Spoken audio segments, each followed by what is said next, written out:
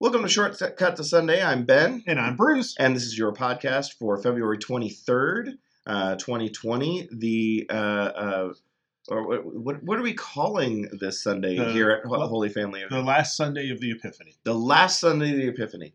We are coming to you not live from Holy Family Episcopal Church in Fishers, Indiana.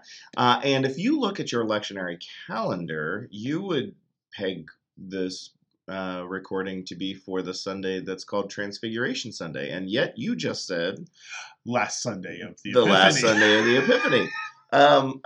Is that a decision on branding that we're just going to rename Transfiguration Sunday? Is this an unholy departure from the edict, which is the lectionary reading? What are we doing here? Neither of the above. Oh, okay, all right, good. I don't want to associate with anything unholy. That's right. Our preacher for this coming Sunday is our deacon, Kathy Scott, and as is often the case, she wants to be able to preach about diaconal things, which is ministry in the rest of the world. Mm-hmm. And the readings for this, for Epiphany 7 are very much a part of how do we live in society and how do we make the world a better place. So it fits much better with a diaconal ministry, and therefore will make her sermon much more easy to write. So what is it that she's dodging then? No, I'm just kidding. She's dodging the Transfiguration, which is a wonderful mystical event when Moses and Elijah visit Jesus before he heads to Jerusalem for his arrest and trial. Oh, this is the building of the tents. Yeah. Okay. Should we build tents for them, as Peter asks? Which is a resounding, no, that's dumb. Right. Once again, read the Bible so you can see it for yourself. I do like that reading. That is a fun, like, no, you're being stupid. And we do have that reading at least once a year. Some years we have it as often as 3 times. And so it didn't seem like we were going to be missing too much by not having it this coming Sunday. And we would miss a lot by losing out on the readings that we do have, as y'all will soon discover. Yeah, absolutely. Well, before we get to those readings, let us get to the Stump the Priest section. Mm-hmm. Today's word begins with a B, and it is the word burse. Oh, as in burse and veil. It's the part of the equipment that covers the chalice and paten, which is the cup and the plate that we use at Holy Eucharist. Mm-hmm.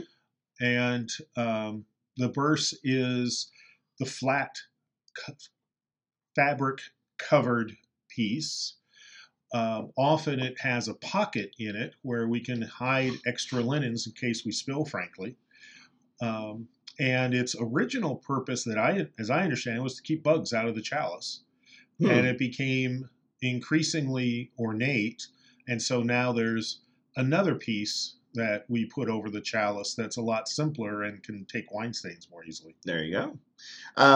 Yes, you are talking about one and the same. Oh, good. One of the things that I found fascinating with this, number one, not very many people knew what burse was. Uh-huh. But one of the things that I found fascinating about the definition was, contrary to many other words on this website housed by the official Episcopal Church, the definition is I should just read it. It's definitely different than what we usually hear, because oftentimes they'll go into the historical context, just like you did, practical applications, like just an exhaustive approach towards defining it. And this one is kind of struck me as off, as being a little bit more off. It's only 2 sentences long. Wow. And it says, a burse is a case of 2 squares of stiff material, hinged or bound together at one end, which contains the corporeal and purificators for use at the celebration of the Eucharist. The burse is covered in the liturgical color of the day and placed on top of the veil which covers the chalice. Yep. But it was like... accurate. But, yeah. And okay, well, we won't go too far down this rabbit hole, but one of the interesting things is that it started out strictly as a utilitarian object, and then as with anything that's used in sacred spaces, it became more and more ornate. And so originally didn't have to be in the liturgical color of the season. It didn't have to have fancy embroidery and all. But most of the time now it is. Yeah. It used to be just a pocket for the linens. Yeah. That was a lot more of the style of definition that it came up with, which is it's a square. Yeah. 2. It does its job. It's good. Yeah. All right. Well, let's move on to the readings then. The first one is Leviticus chapter 19, verse 1 through 2, and then 9 through 18. The Lord spoke to Moses, saying, "Speak to all the congregation of the people of Israel, and say to them, You shall be holy, for I, the Lord your God, am holy. When you reap the harvest of your land, you shall not reap to the very edges of your field, or gather the gleanings of your harvest. You shall not strip your vineyard bare, or gather the fallen grapes of your vineyard. You shall leave them for the poor and the alien. I am the Lord your God. You shall not steal. You shall not deal falsely, and you shall not lie to one another. And you shall not swear falsely by my name, profaning the name of your God. I am the Lord. You shall not defraud your neighbor. You shall not steal. And you shall not keep for yourself the wages of a laborer until morning. You shall not revile the deaf, or put a stumbling block before the blind. You shall fear your God. I am the Lord. You shall not render an unjust judgment. You shall not be partial to the poor, or defer to the great. With justice you shall judge your neighbor. You shall not go around as a slanderer among your people. And you shall not profit by the blood of your neighbor. I am the Lord. You shall not hate in your heart anyone of your kin. You shall not reprove your neighbor, or you will incur guilt yourself. You shall not take vengeance or bear a grudge against any of your people, but you shall love your neighbor as yourself. I am the Lord. Definitely reads kind of as a very poetic, because it has that repeating kind of a not so much a verse, but saying to it. I am the Lord. Why do we skip 7 verses though? What's the deal there? Well, a big part of it is simply for time reasons, so that the Sunday worship's not too long, and the major chunk of that that's skipped is about a meat sacrifice, which no one does anymore, Jewish or Christian, and so it's like, okay, don't need to know about that. The one thing I don't understand, though, and I'll admit this, is we skip 2 of the 10 commandments, which this is mostly a recitation of, of honoring mother and father, and do not make false idols. So I really don't know why they didn't include that, but they didn't. These ones, lesser. Yeah. I don't know. False idols is a pretty big theme, and especially in the Old Testament. They're like, yeah, and it takes a certain amount of interpretation to apply it to today. But heck, anyone carrying a smartphone has the possibility of carrying a false idol with them at all times. That's true. That's true. And certainly honoring of people we love is still very important. But yeah, I don't understand why they skipped those.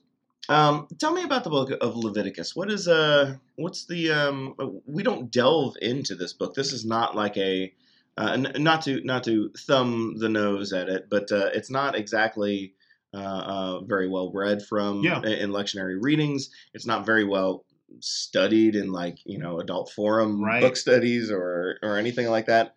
It's kind of one of those Passover books. Like we pass over, fly over. Yeah, exactly. Fly over territory. As you pass over to get to Isaiah or to one of the prophets or to something like that. But it's not to imply that that should happen. It's just kind of is the way it's kind of shaken out over the years. What is the gist of Leviticus?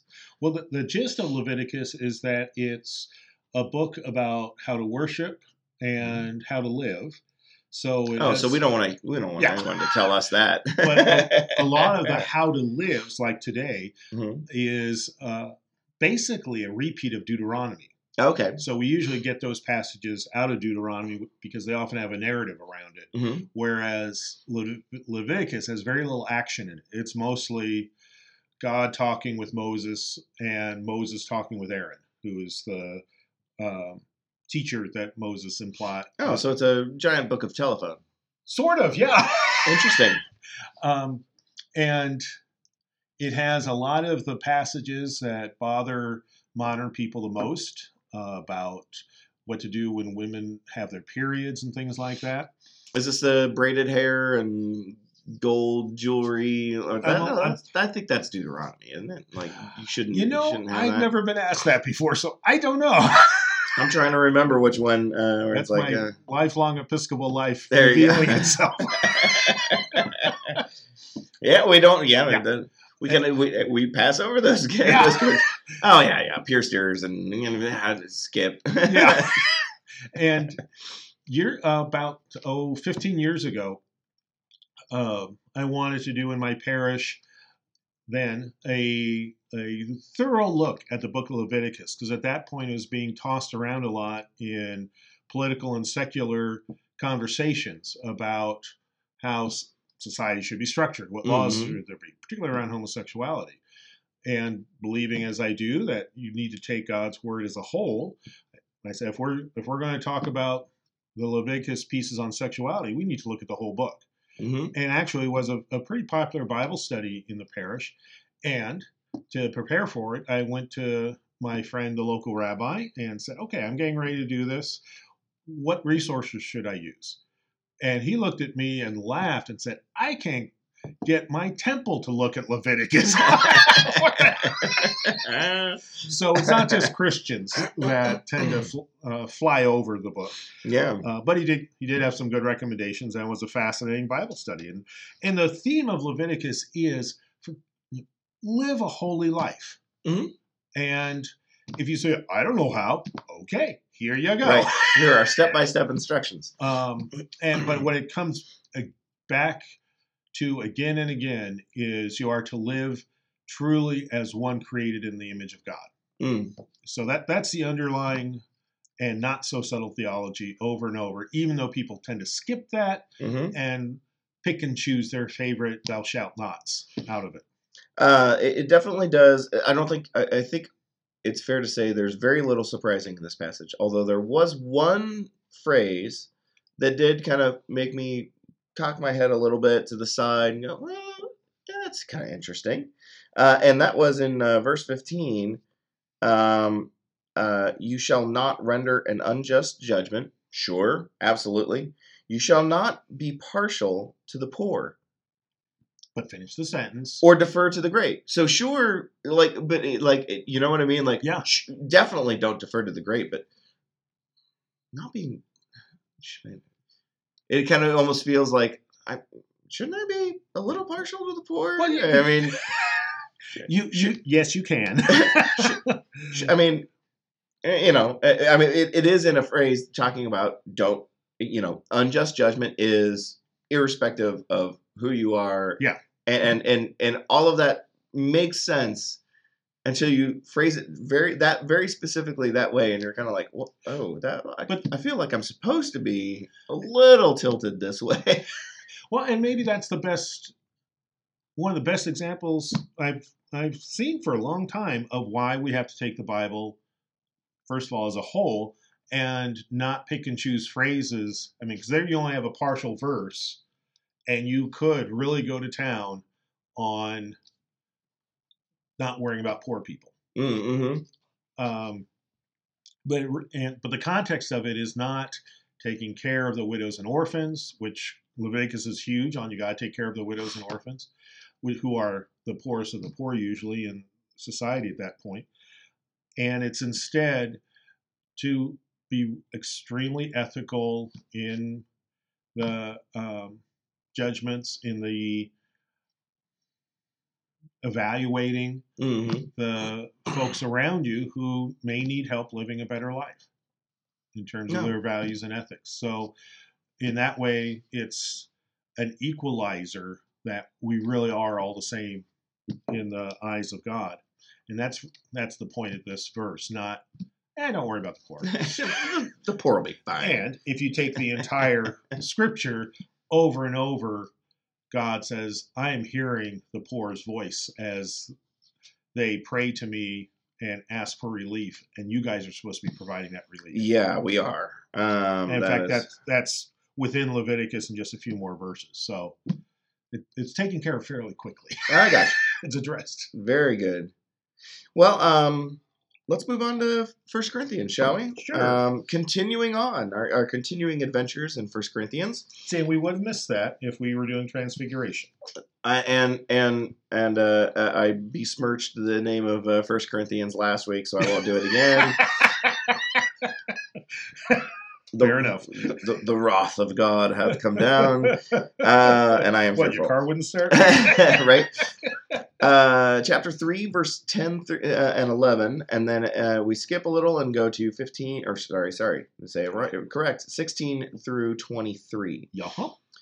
According to the grace of God given to me, like a skilled master builder, I laid a foundation, and someone else is building on it. Each builder must choose with care how to build on it. For no one can lay any foundation other than the one who has been laid.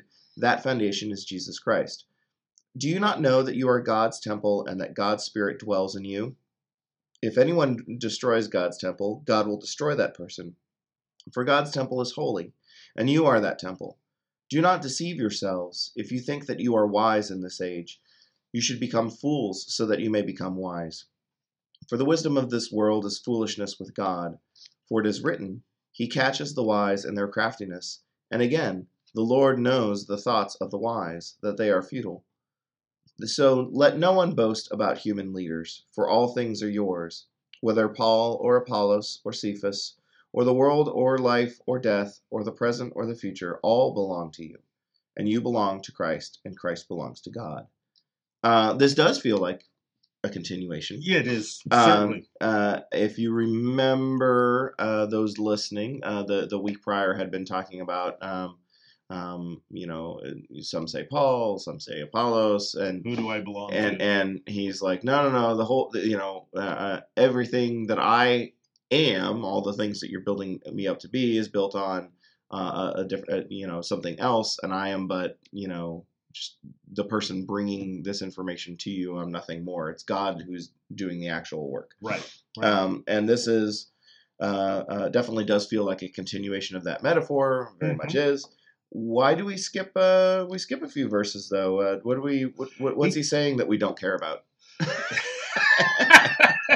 He expands yet again on the whole who's building it. Paul is very repetitive. Well, and not always, but then it's almost like obsessive compulsive writing. I think that, okay, I concede that, but I think it's also when I'm an extrovert, so it's hard. I'm thinking that for me, it's so much easier to have a face-to-face conversation with someone to see if they're getting my point than to send an email and they don't even know what the inflection is. That's fair. Yeah. You're getting no feedback as you're writing this letter, and so he'll write it and almost literally write the words like, "Do you get it? Right? Are you getting this? Here's another way to say it. Yeah. Does it make sense now? Or if you went out to the bathroom or something, right. Here it comes again. Just in case you didn't hear, we're gonna catch up. I hit this, I hit that, I said this, I said that. Okay, now sit down. And he came, and Paul was very well educated, and both within Greek teaching styles and Jewish teaching styles, repetition is a huge technique, so that again people get what the point really is and don't disappear down a trivial little sentence or half verse. Right. Instead, get the whole meaning. And I do like what he does here, because he does take this concept that he's talking about and the building of the foundation, and he does weave in the audience in, I think, an interesting and exciting way. I'm not sure if this is the first time it's done or the only time it's done, but he basically says he's talking about God being the foundation. He's just he's just somebody who's bringing this information forward. But then he weaves in the audience and says that you're the temple of God, which was obviously the temple there in Jerusalem is a very important aspect. I'm trying to remember at this time if it had been torn down again. Not yet. It's coming. Yeah. Many times before, many times after. Yeah. So the imagery is though that takes this physical foundation concept that he's been saying over and over and again. And what would you build on such a foundation? What could be greater than God's temple? And guess what? That's you. That's the church. Yeah. Yeah. That's the other thing Paul's working towards is letting people learn, perhaps for the first time, what it means to be a sacred community. Since the people of the Corinth Christian community were not necessarily Jewish in background. They had some were, and so for some, it was their past spiritual lives as they were worshiping in the Roman temples would have been very, what do I get out of this? Focused. Will my crops grow better? Will my kids have good marriages? That sort of thing. And Paul's thoroughly integrating into his writings the wholeness of spirituality. That's your entire being that needs to be in love with God and realize that your entire being is loved by God. And you're a temple. And your community is a temple. And it's not just that place with all the pillars you go to whenever you need something. Right. The church is much more than that. What about these quotes in 19 and 20? Where is he pulling for it as written? Or is this another one of those, it was probably written somewhere and we just this one we actually can recognize. Hey, all right, good deal. 19 is from Job and 20 is from Psalm 93. Okay, all right. Yeah, so he actually got this one accurate. I'm sure he got the other ones accurate. We just didn't. We just don't necessarily know what text it was. We just apparently didn't feel the need to save it. Or couldn't. Yeah. To be probably more accurate. Okay. Very good. He does. Yeah. He kind of then brings it back full circle. I wonder if our next reading from 1 Corinthians will. Well, since we'll be starting Lent, that's right. I think we step away from it. We get away from the happier verses. I was going to say we get away from the read an epistle in order. No, you are system. Dust, and to dust you shall return, and you get 40 days of this. Have yourself a merry little Lent. No merriness.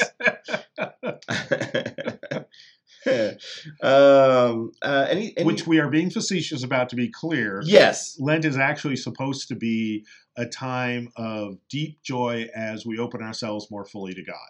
Yes, it does have a lot of bad to press. Be fair, Lent does have we have built around it this sense of dread and almost like practicing flagellism. That's flagellism, by the way, not but and it's really not the reason for the season there. Yeah, being punishing oneself in various ways was sort of, it was trendy spiritually in the Middle Ages. And in some ways, Lent's been stuck with some of those labels and stereotypes ever since. Yeah, it is. I think it's fair to say it's a little bit more sobering, somber. There is a tone to it that does especially considering it's sandwiched in between the reverent but also joyous Easter season and the very joyous Christmas season. Yeah. It definitely does feel, you do feel the tonal shift, I think a little bit more drastically than you would if it were placed probably somewhere else. Yeah, and one of the interesting things, I'm sure we'll talk about this more next week about Lent, But one of the interesting things is in terms of the "Thou art dust, and to dust thou shalt return," which is a phrase from the Ash Wednesday service, is in our popular culture, there are various TV programs and essayists and bloggers and stuff that are talking about life doesn't really have meaning unless you consider when we die. And so it's kind of interesting that completely out of a non-Christian or Jewish context, semi-secular philosophers, though they wouldn't call themselves by either of those titles, are coming to the realization that unless you consider that you are finite, it's hard to have a meaningful life. Yeah. So it apparently Lent does have some good things about it that we once again are circling back to as a culture to embrace. I like it. I very much like it. I'm looking forward to Lent. You have convinced me. Good. Actually, I'm starting to have an evidence to try to decide what it is that I want to observe, how I want to observe, and what I want to do for that observance. Well, we are going to unveil this coming Sunday some suggestions. We're Holy Family is going to have a Lenten challenge. You take away my coffee, I'll stab you. No.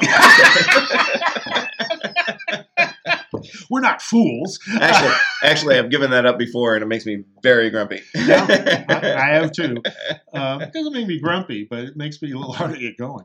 But anyway, we're going to have 5 different ways, 5 different suggestions of having a holier Lent that we will be unveiling on this Sunday that we're heading towards. That'll be on our website, Facebook page, and in person. Nice. Yeah. Oh, in person. So I'll feel. We actually will have a physical paper handout. A little bit more uncomfortable scratching those off. I'm like, nope, right in front of your face. There's no chance I'm doing this. Just don't wad it up and throw it over your shoulder. There's bound to be someone sitting behind you. Here, this is for you. He meant to give this to you. Obviously, it's not for me. Oh, goodness. Thank you for that tangent. Yes, sorry. Apologies. Matthew, the Gospel of Matthew, chapter 5, verse 38 through 48. You have heard that it was said, an eye for an eye and a tooth for a tooth. But I say to you, do not resist an evildoer. But if anyone... Did I read that right? Yeah, do not resist an evildoer. But if anyone strikes you on the right cheek, turn the other also. And if anyone wants to sue you and take your coat, give your cloak as well. And if anyone forces you to go 1 mile, go also the 2nd mile. Give to everyone who begs from you, and do not refuse anyone who wants to borrow from you. You have heard that it was said, you shall love your neighbor and hate your enemy. But I say to you, love your enemies and pray for those who persecute you, so that you may be children of your Father in heaven.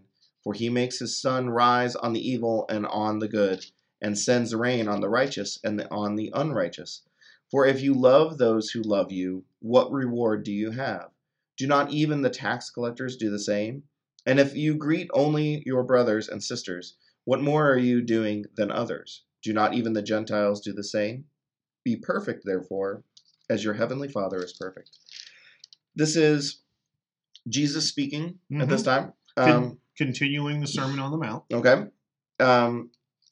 This definitely does kind of fly a little bit in the face of how we do feel and how we do operate. If someone hits you in the face, I have to admit I'm still not going to offer my the other side of my face unless it's like, could you like push my jaw back could you just like give it a good old like.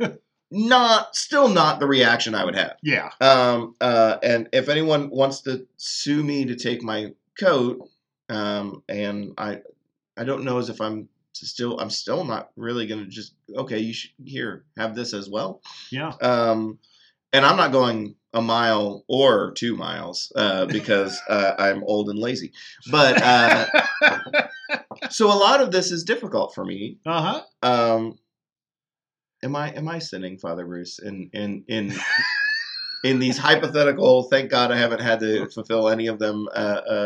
Hypothetical situations, or what's going on here? Well, it's supposed to make us stop and think, and somewhat like the verses we had this past Sunday, it's Jesus giving a commentary on places like Leviticus and how through the hundreds and hundreds of years leading to the time of Jesus, people had made adaptations and interpretations to make the passages practical and applicable. And Jesus is saying, okay, now it's my turn to make those interpretations. So, for instance, he basically says, no, you don't get to play an eye for an eye, a tooth for a tooth. Even though that is in Scripture. I can't remember who first. But wait, contradicting Scripture is impossible. That's not okay. I thought. How could you say such a thing? Set up the straw man. I'll knock it down. Yeah, that's one of the. This is one of the primary texts that we can, as Episcopalians, use to say Jesus modeled saying this Scripture doesn't apply, and we have to use the God-given sense and discernment to do the same as we read Scripture. Not every Scripture is going to apply in every era. Yeah. Some will be applicable in one era, not for a while, maybe again later.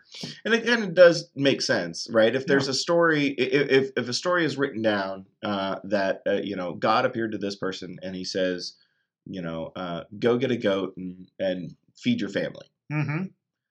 That doesn't mean we all go get a goat. Yeah. And forever. Yeah. Like, God said that all we eat from here on out is goat. And like, no, this is not so much. You're taking a single, sometimes personal interaction, and then trying to apply it broadly. When the point is the story of God communicating with an individual and honoring that request, or being God interceding in one particular situation. An example I'll use, because I've never heard anyone use it, so I don't think I'll. I've said that before. Be offending anyone. Risking it, is one of the more famous passages in the Bible is around Abraham offering to sacrifice his son and not doing it. And yet we do not, to this day, when our sons reach a certain age, scare the crap out of them by going pretending like we're going to murder them for sacrifice. Yeah. It's not murder. Yeah, and say, see, my child, we do not have to offer human sacrifices anymore. Don't you feel lucky and loved? No, I'm terrified. I soiled myself a mile ago. And don't worry, you get to do this for your children. Yeah, we don't do that. Traditions are great.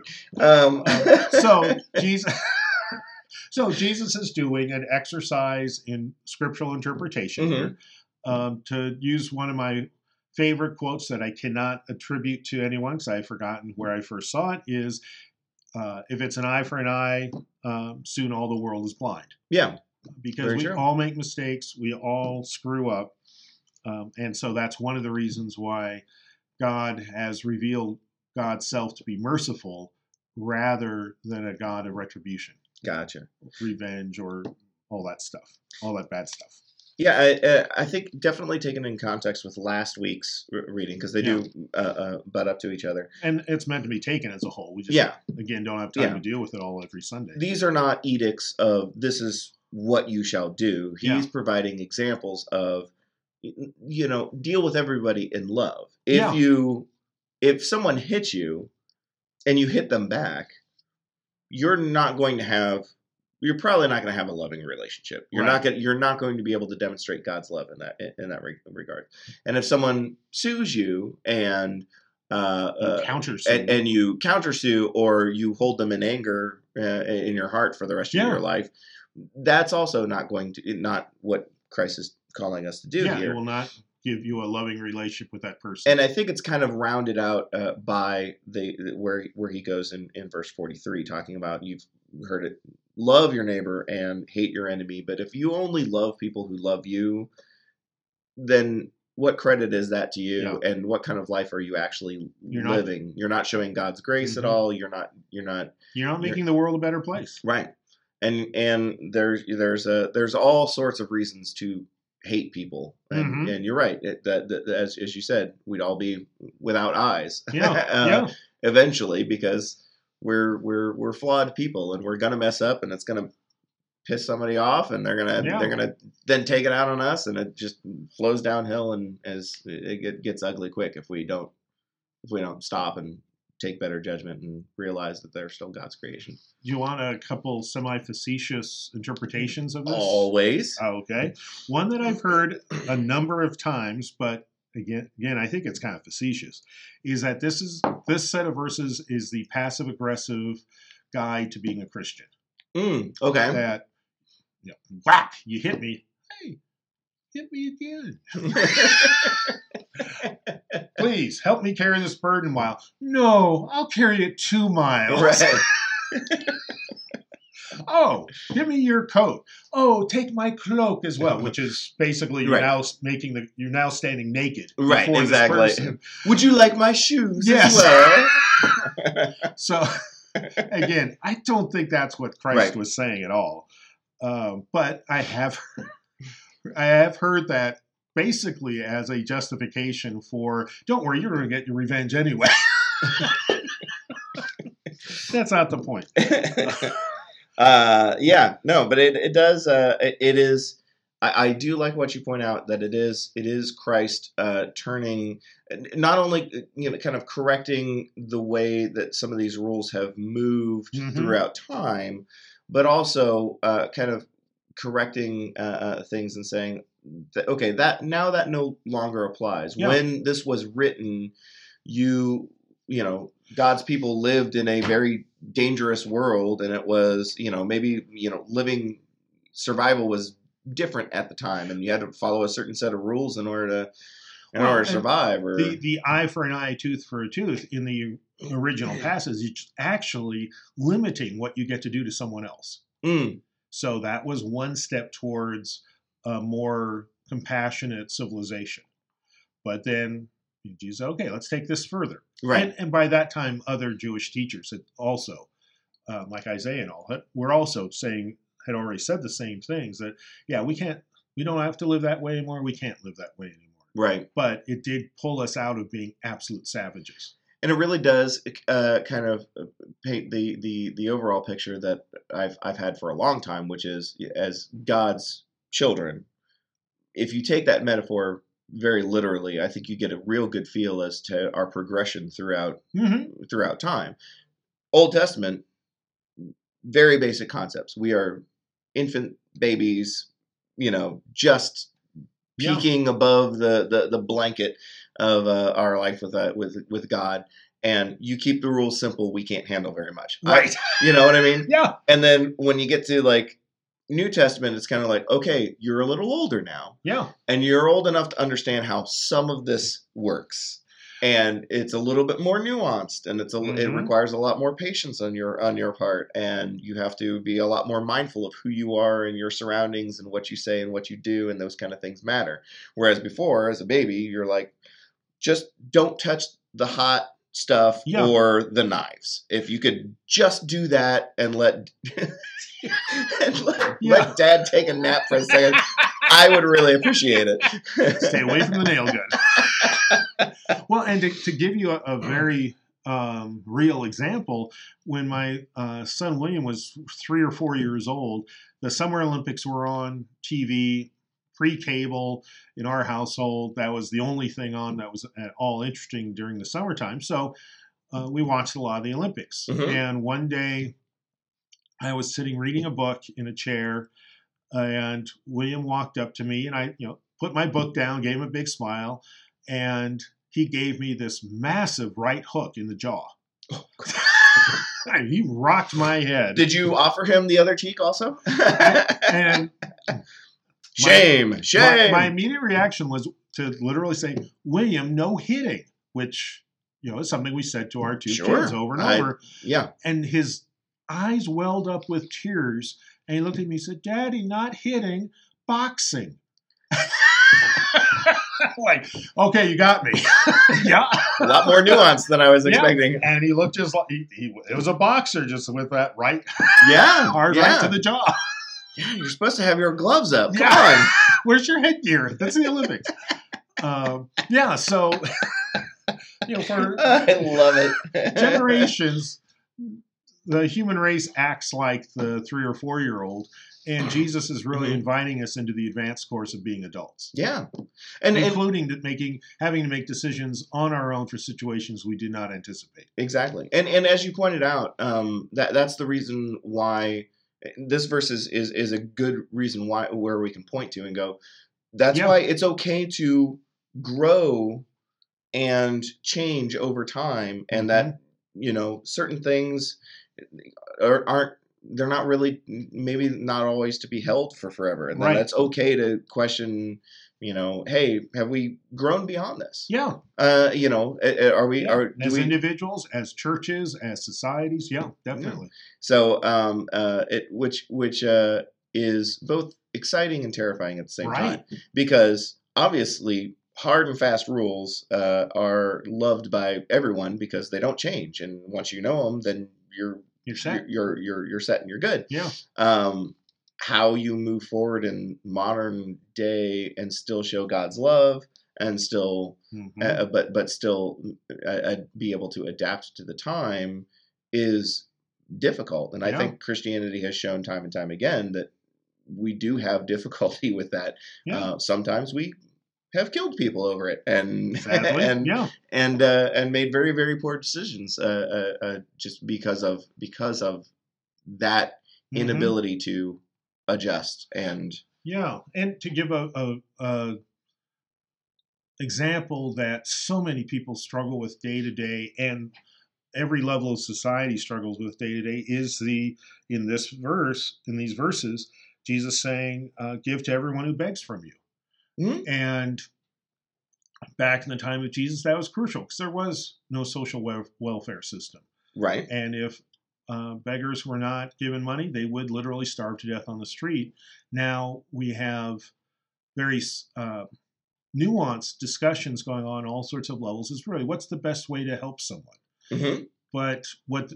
So the way to approach this issue in light of this gospel reading is not necessarily, I got to give $20 to everyone who asks for it, but instead of, why am I not doing that? That the default should be say yes, and then walk with that God-given light and say, okay, here's the best way to give the $20.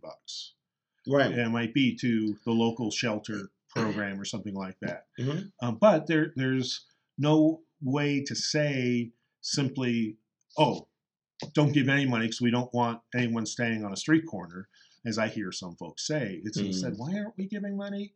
And where should we be giving money? Those kinds of things. There's not a single answer. It'll be different in different circumstances.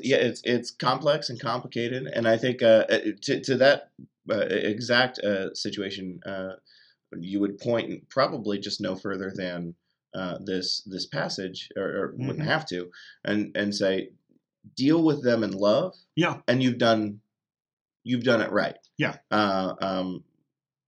Is there a better way for that love to be used or to be spent? Maybe, possibly, but if you've done it in with kindness in your heart and God's love, then you've done what you've been asked to do. Yeah. What happens from there is a little out of our hands. Very much out of our hands. Most of life is. Yeah. And that's the hard thing to admit. Yeah. That's one of the reasons we're not in control of this train. We're really not. Yeah, one of the Every now and again we get to look out the window and see where it is we're going. Yes. Yeah, we are not in the locomotive. No. We are in the passenger seats. Yep. Very good. At the fear of waxing poetic for hours on end, which I know I can do, and I have a feeling you're pretty well versed at as well. Maybe we should call it quits unless you have any other thing to point out as far as this reading goes. Yeah. I do like his use of tax collectors. That's the nice little dig. Even the tax collectors do that. I'm like, ooh. Well, again, you love to be in it. As we've said before, as I've said before, the tax collectors were not like modern tax collectors. They instead were essentially more like mafia protection guys. Yeah. Definitely disliked. And so being lumped in with them was uncomfortable. Yeah. Might be even the corner drug dealers do the same. Right. But it also spurs the audience to do better. Like, oh, I'm better than them. Yeah. I could do that. Oh, I gotta do better than that. This is getting harder. Jesus, what if that's hard? I see your point, but I raise you difficulty. I don't want to. It'll be inconvenient. Yes. All right. Well, then this was your podcast for February 23rd, 2020. Not Transfiguration Sunday, but seventh Sunday after Epiphany, or seventh Sunday of Epiphany. Of Epiphany. Okay. And the last. And the last. And so as you listen to this, prepare yourself for Lent. Look forward to, though, some suggestions, some helpful suggestions, and pancakes on Tuesday. Oh, and pancakes! Thank you, very good. Shrove Tuesday, 5 to 7. The youth group is sponsoring a pancake supper, and let's see here. Family is 15. An adult is $5 each, and children under 10 are $3. So please come join us. Delicious meal. Get your fill, and then my part is to plug Ash Wednesday service is at 7 p.m. Yeah. Okay. 7 p.m. So you're not doing morning. We're not doing drive-by ashes. No. We're not doing no. Ashes and a latte. No. But something else that could be very popular. I'm just saying. One last plug is this coming Sunday at 9 a.m. for adult formation. Between the 8 and 10 o'clock services, we are having part 2 of our discussion of how Episcopalians ponder politics. With the I love the alliteration. Isn't it fun? With the opening conversation being, how do we pray for leaders? Should we pray for leaders that we disagree with? I'm assuming. I don't want to give away the farm, but I'm assuming the answer is yes. But did I pass? How do we do it if it's someone that turns our tummy? Yeah, we've all experienced that. Yeah. So I mean, if you've been alive long enough to vote, you've been alive long enough to have a leader who you don't like. Yeah. And disagree with. Yeah. And so how do we live out ethical lives with our political responsibilities? Very good. Yeah, I like it. We had part 1 this past Sunday. That could even apply to leaders within the church. Oh, yeah. Yeah. Many times in this past Sunday, I said, okay, we're criticizing secular leaders, but this would also apply to our church as an institution. Absolutely. Particularly not at Holy Family, but beyond. Yeah, we're let's set up the expectation that we're perfect here. Right. I love that. That sounds great. Please hold us to the impossible pluck out my standard eye and turn the other cheek. Oh my gosh. Yes, pray for us. Absolutely. Yes. But yeah, very good. No, that's exciting. Great things happening. Very good, very good. Well, then we look forward to seeing you this Sunday. If not, we'll have the homily up on this podcast and also on our YouTube channel at HFEC Videos. But hopefully we'll get to see you in person and be bright and cheerful, because it's my last Sunday to have caffeine unless I find something better. But so anyways, until then, I'm Ben. And I'm Bruce. And we'll talk to you next time. Bye-bye. Bye.